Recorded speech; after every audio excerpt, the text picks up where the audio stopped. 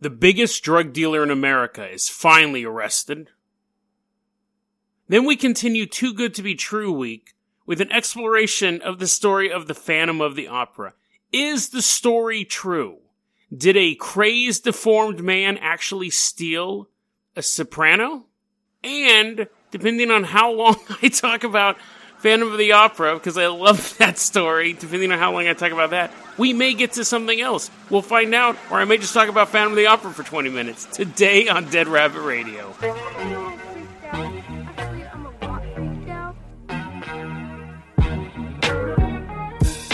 Hey everyone, welcome back to another episode of Dead Rabbit Radio. I'm your host, Jason Carpenter. I'm having a great day. I hope you guys are having a great day too. We may or may not have a lot to cover.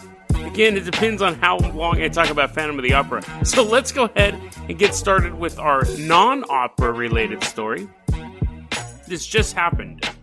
Fascinating story. It's May 13th, 2019. Members of the FBI begin to move into a mobile home park because they know in this park is America's biggest drug dealer. There's a rookie there, and they're like, hey, rookie, come here. The guy's like, me? It's like, yeah, you're the only rookie here. Get over here. Inside, see that mobile home? Yeah, I see it. You see how there's like that built-on giant shack attached to it? Yeah, it's kind of odd. No, it's normal. It's normal. Sometimes people build onto their mobile homes. But inside that shack is America's biggest cocaine dealer. Between the year 2013 and 2017, he distributed over a pound of cocaine. Rookie's like, what? That's nothing. That's a lot of cocaine, but how does that make him the biggest cocaine dealer in America? And the FBI agent goes, you'll see. And then at that point, you hear a beep, beep, beep, as a crane starts driving through the mobile home park. So 48-year-old Kenneth T. Hicks was arrested for conspiracy to distribute cocaine. And he had a couple of co-defendants. They've actually all pled guilty. He's the only one who hasn't pled guilty yet. He hasn't gone to trial because he's 900 pounds. And he's just sitting in his house. He can't leave it. Now, I have a couple questions about the story. How does a 900-pound man who can't leave his house distribute anything? I mean, really, isn't the point of distributing, moving it from one location to another? Was he literally just passing it from one hand to the next, and that was crossing state lines? Yeah, it's one of those stories, guys. Hey, you know what? And I can make fat jokes because I'm still overweight, but I got up to 350. I was 1/3 this guy's size, and I was barely ambulatory. Did I ever tell you my couch story? Where my mom bought me a couch when I first moved up here. And it was a secondhand couch. It was a really nice couch because it's Hood River, so everything secondhand is still really nice. And over the course of maybe 2 or 3 years, the legs gave out. I broke a couch. I broke the legs of a couch. That's how big I was. I would tell people that you see that in Shrek. I still have the couch, by the way. I have wooden pallets now to live because originally it just didn't have any legs. All the legs broke off, so I just still used it. And people would come over and they'd be like, how do you get off this couch? Because you sit down on it and your knees are to your chest. But anyway, so I put some wood pallets underneath it. So now it's a normal size couch. So I can make fat jokes. I'm allowed to. Anyways, let's get back to Mr. Hicks here. He can't leave his house. But obviously he has to go to trial. So his first hearing was via video. Now I don't know why they just didn't say we'll do all the hearings via video. If you plead guilty or you're found guilty, then we'll figure out what to do. But a judge says, no, you should be in the courthouse for this next part of this. And everyone's like, well, how do you move a 900-pound man? So the judge says, listen, here's what we'll do. We're going to have you have a ramp at your house, right? It hasn't been used in ages because you haven't left. And he's like, yeah, I have a ramp. We'll get a gurney, and we'll just put you on the gurney, and we'll wheel you out the door, and there you're fine. And at that point, everyone's like, I don't think you've seen his house. So the judge goes, okay, this is actually true. The judge says, if we can't get him out the front door, what we'll do is we'll cut a hole into his wall, and then we'll get, quote, a device capable of lifting the defendant's weight, i.e. a UFO tractor beam. 900 pounds is a lot. You would have to use some sort of crane to move a 900-pound person. To move a 900-pound anything, you would need some sort of crane. And people go, well, what if that doesn't work? They had to work all this out in the court documents.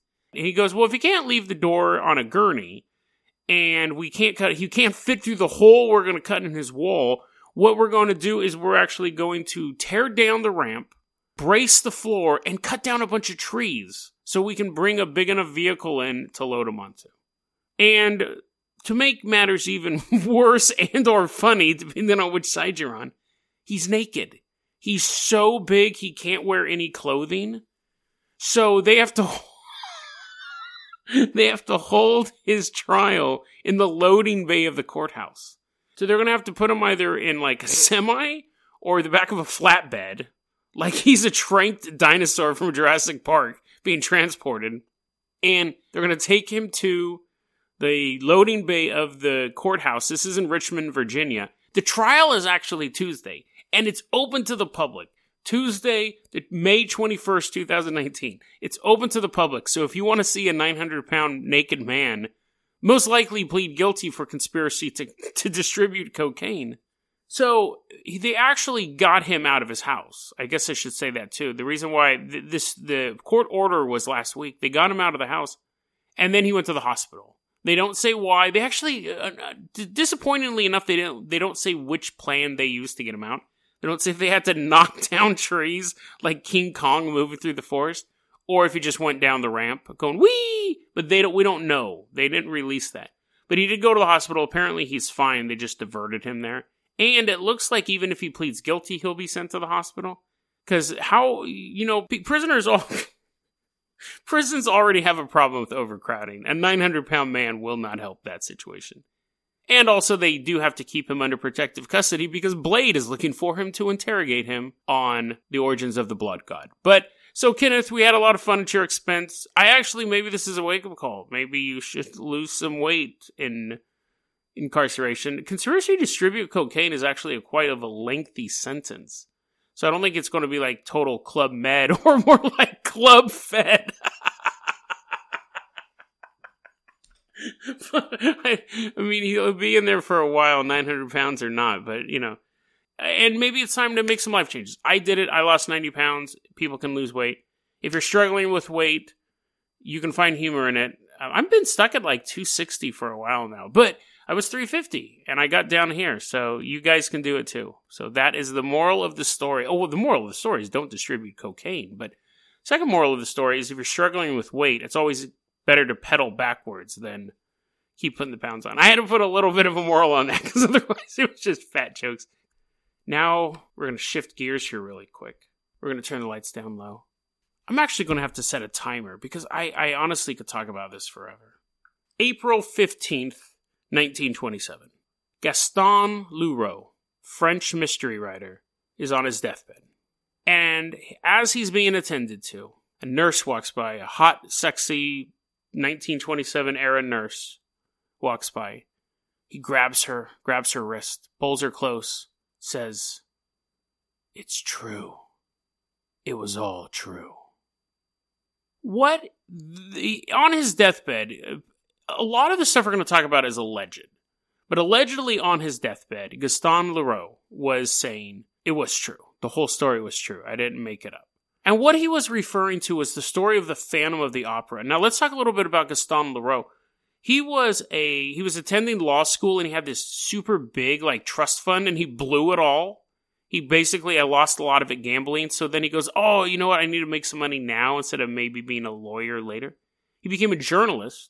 He did that for quite a while. And then he started writing mystery novels. And he had one the first big murder in a trapped room novel. His was one of the beginning of that wave and it was quite successful. But he ended up writing a story called Phantom of the Opera. So, and I gotta be fair here, I've never read that book. I've seen the musical, and they're pretty closely related. And to be fair, I haven't really even seen the musical, I saw the movie version, so there's a few differences. But the core is there. The core is there. So let me go over real briefly, because I could literally talk about Phantom of the Opera forever. The story of the Phantom of the Opera, it's absolutely fascinating to me. And again, we're going to focus mostly on the musical, but again, the story beats and the characters are all the same. Phantom of the Opera should basically be called Elliot Rodgers the Musical, or Incel the Musical. It is the story of a man. Okay. The fascinating thing about The Phantom of the Opera is this. It is one of the very, very few movies where the murderous villain is the protagonist, in the sense that he had his plans perfectly set out, and he knew what he was going to do. The Phantom, Eric, is his real name, but Eric knew exactly what he was going to do. He had his whole life set in front of him, and out of nowhere, for no reason whatsoever, because of what anybody did, somebody else comes in and wrecks all the plans. Generally, I mean, let's take Star Wars, for example. Luke Skywalker is just living his life. He's going about stuff. And then the Empire attacks Princess Leia, and then she sends the message down, and then the aunt and the uncle are killed and all that stuff. So then he goes and he wrecks Darth Vader's plans. That's normally how this stuff works. Normally, even if, like, the evil Empire is already set up and everything's running relatively smoothly, and then somebody, like Hunger Games, everything's running smoothly for the government, but then they start messing with Katniss's family, and she gets involved in it because this whole retribution stuff. It's never like Skeletor has this totally fine, like, tax system set up, and everyone's okay with it, but maybe there's a few outliers, and then He-Man just wakes up one day and just starts wrecking Skeletor's plans. Skeletor, these bad guys do something to instigate the hero involving themselves in the fight. John Wick's dog type of thing. So, that's basically this. So, here's the story of the Phantom of the Opera, as briefly as I can put it. There is a young girl named Christine Daae. She is an orphan, and she goes to live at this opera house called Opera Populaire. At the opera house is already he's probably like a teenager when she shows up, and he is a disfigured man who previously worked for a freak show, who ends up living inside of the opera house, underneath it, where there's a giant lake. And because he worked at a circus, he's a master of illusions. He actually has some architecture background. He's able to build I don't know how he got the architecture background from the freak show, but whatever. We'll get into that in a second. He builds huge, like, walkways, tunnels, all throughout the opera house. And he's down there, and he's constantly pulling tricks, and he's constantly, like, interrupting with stuff. People think the place is actually haunted. They think that there is a ghost there. And what he does is he basically begins blackmailing the people who run the opera house, saying, if you leave money for the ghost and you leave this box empty, box 5 that overlooks the thing, I will stop pulling tricks on you. And they realize when they pay the ghost, nothing happens. And there's a lot of debate in the opera house whether or not the ghost is real, or if it's a person, or what's going on. But anyways, the story really starts off when the opera house is sold to 2 investors. And the 2 investors bring in basically a third investor who's the Vicomte. And he's a young man who knew Christine as a little girl. Because now at this point, Christine's like 18, 19 years old. And it's that same night when the Vicomte shows up that Christine Daae has her first performance at the opera house. Now, while she was asleep, the Phantom's all disfigured. But he sees Christine and falls in love with her. And he teaches her how to sing. Again, now there were a lot of in the musical version. He teaches her how to sing. And she thinks it's a ghost. She thinks a ghost is visiting her each night and teaching her the beauty of music and the passion of music and stuff like that.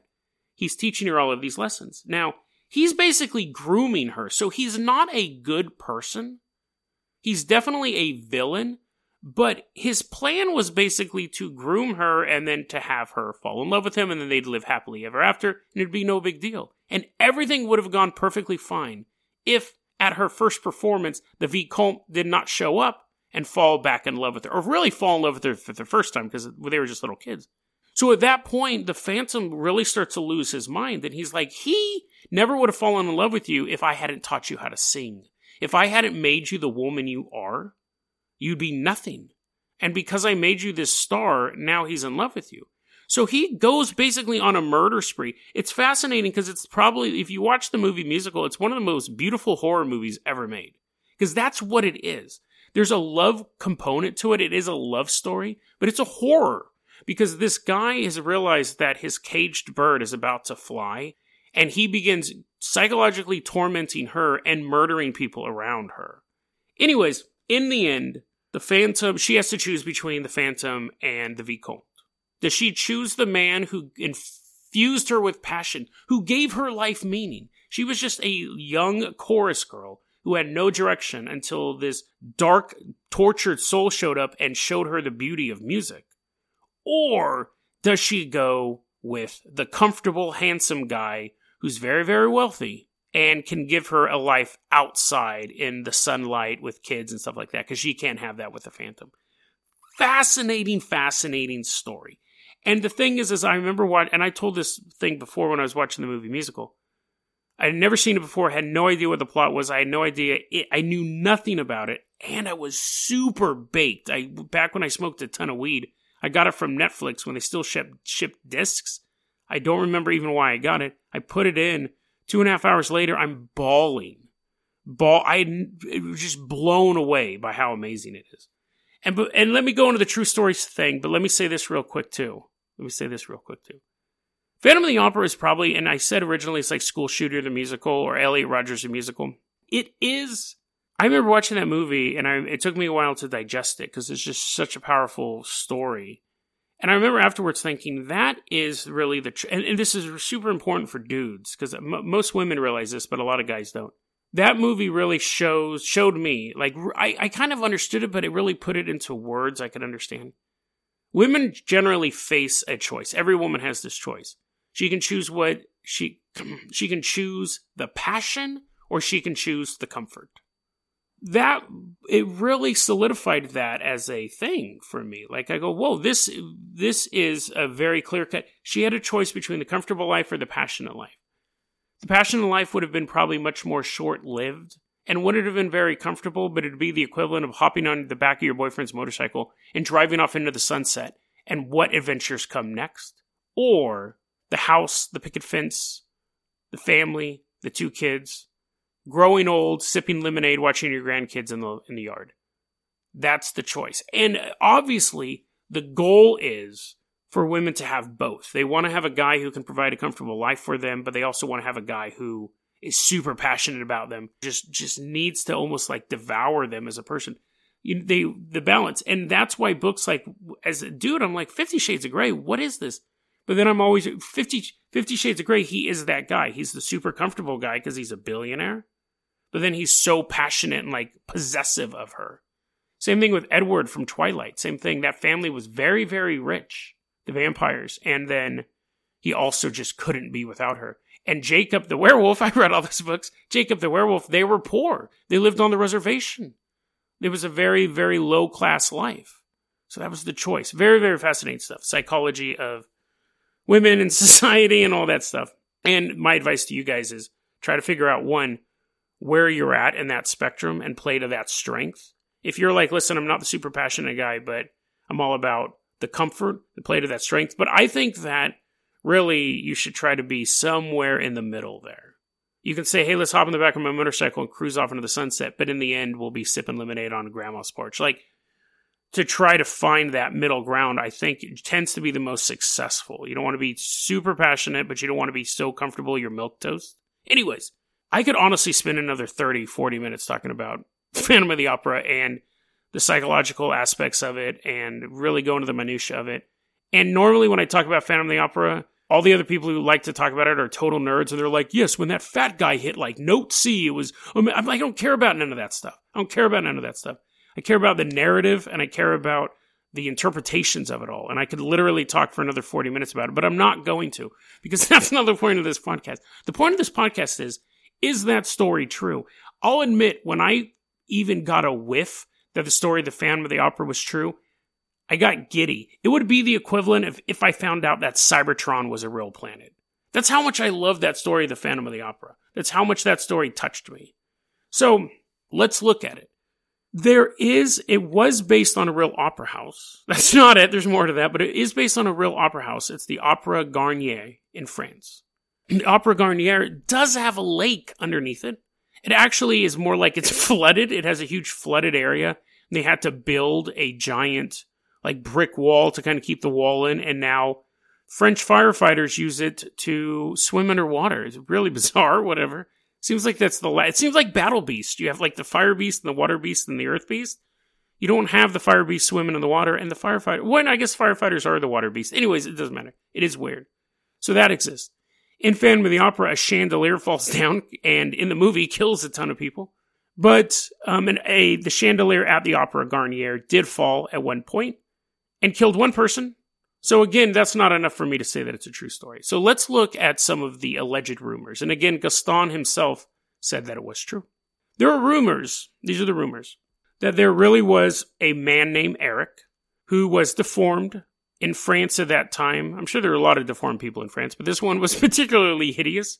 Worked for a freak show, ended up leaving, getting out of the freak show business. You know, there's no room for advancement. How do you become more deformed than you already are?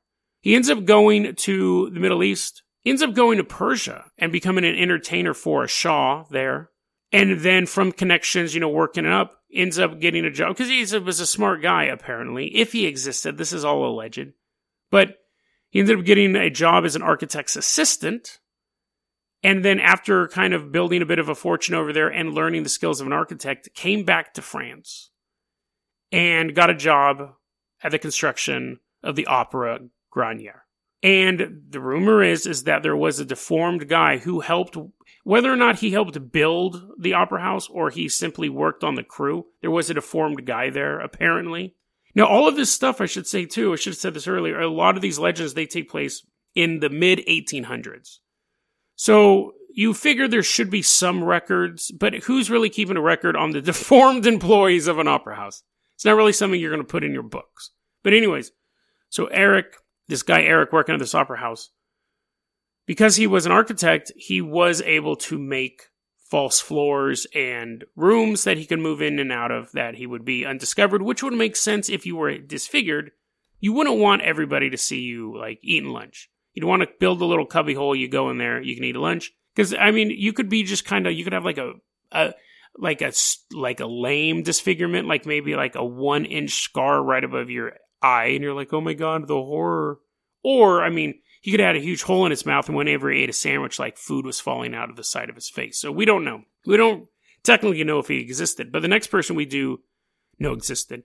So there was an opera singer known as Christina Nilsson, and it is very, very widely accepted that Christina Nilsson is the inspiration for Christine Daae. Christina Nilsson was an opera singer. Before she broke out, she didn't end up becoming a big success, but before she broke out, she was sent to an opera house to train as a young woman. From 1860 to 1864, that opera house was the Opera Garnier.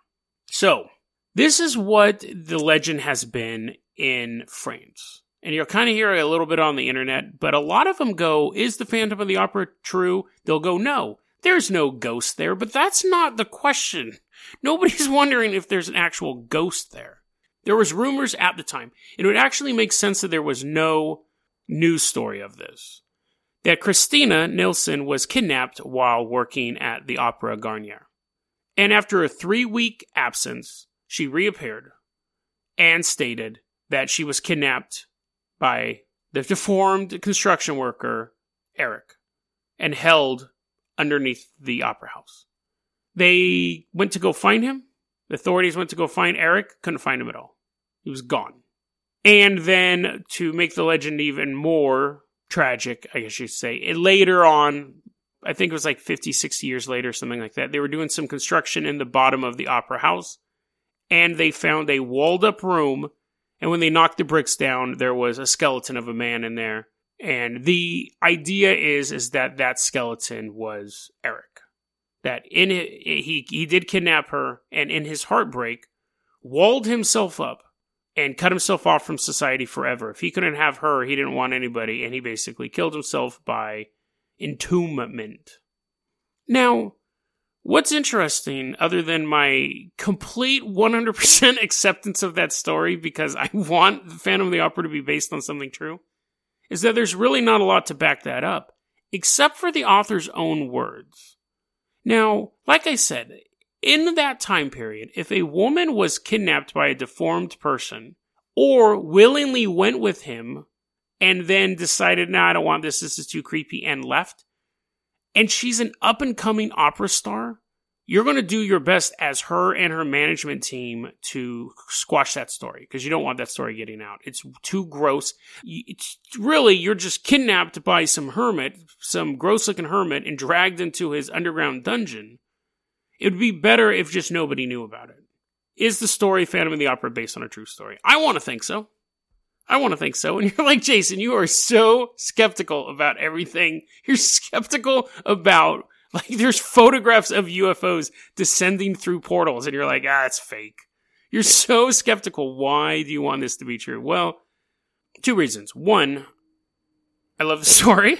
And hey, man, sometimes you just gotta call a spade a spade. Like, I mean, I get it. I am super skeptical, but there's certain things I want to hug, there's certain things I want to cuddle with. And 2, because this story has a dark twist at the end. The whole story of the Phantom of the Opera, he was this illusionist. He was this maniacal man who would do anything he wanted to get what he wanted. And just when you thought he was dead or gone, he would pop back up. A long time after this supposed abduction. So 1864 is when she left Opera Garnier. She ends up going to an opera house. I believe it was in New York, but I'm not for sure. But she's on tour now as a big act. She's left Eric behind in his little dungeon. No one could ever find him, presumed dead. And she becomes a giant star. She's putting on a concert that's full of 50,000 people. And a rumor starts to move through the crowd. A whisper first, and then a yell. That the building next to the opera house is about to collapse. The scaffolding is going to give out. And the people begin to stampede out of the opera house. 19 people are crushed to death in the chaos. Many, many more wounded. And they have to turn the lobby of the opera house into a triage center. This is totally true. And Christina walks into the lobby. After all of this is done, she walks in the lobby and she sees all of these mangled people, these dead bodies of people who came to see her sing, to hear her lift their spirits up. She walks into a room full of bloody, broken, and dead people. And she said that experience never left her. She always remembered that. And I read that and I thought, the Phantom did that. A man twisted by rejection and revenge, hiding behind a mask, sneaking through the darkness of an opera house, and hearing the beautiful voice of the woman who spurned him, still singing and seeing 50,000 people enraptured by her. He doesn't have to drop a chandelier. He doesn't have to strangle anyone or do any sort of crazy illusions. He just has to spread a rumor and disappear back into the night. The building wasn't going to fall down. There was nothing wrong with the scaffolding at the other building. And nobody knows how that rumor started because there was no problems over there. But the rumor started. 19 people died. And Christina was haunted for the rest of her life by what happened. Was she haunted because it was a tragic accident? Or was she haunted because she knew who was responsible? But she couldn't tell anyone.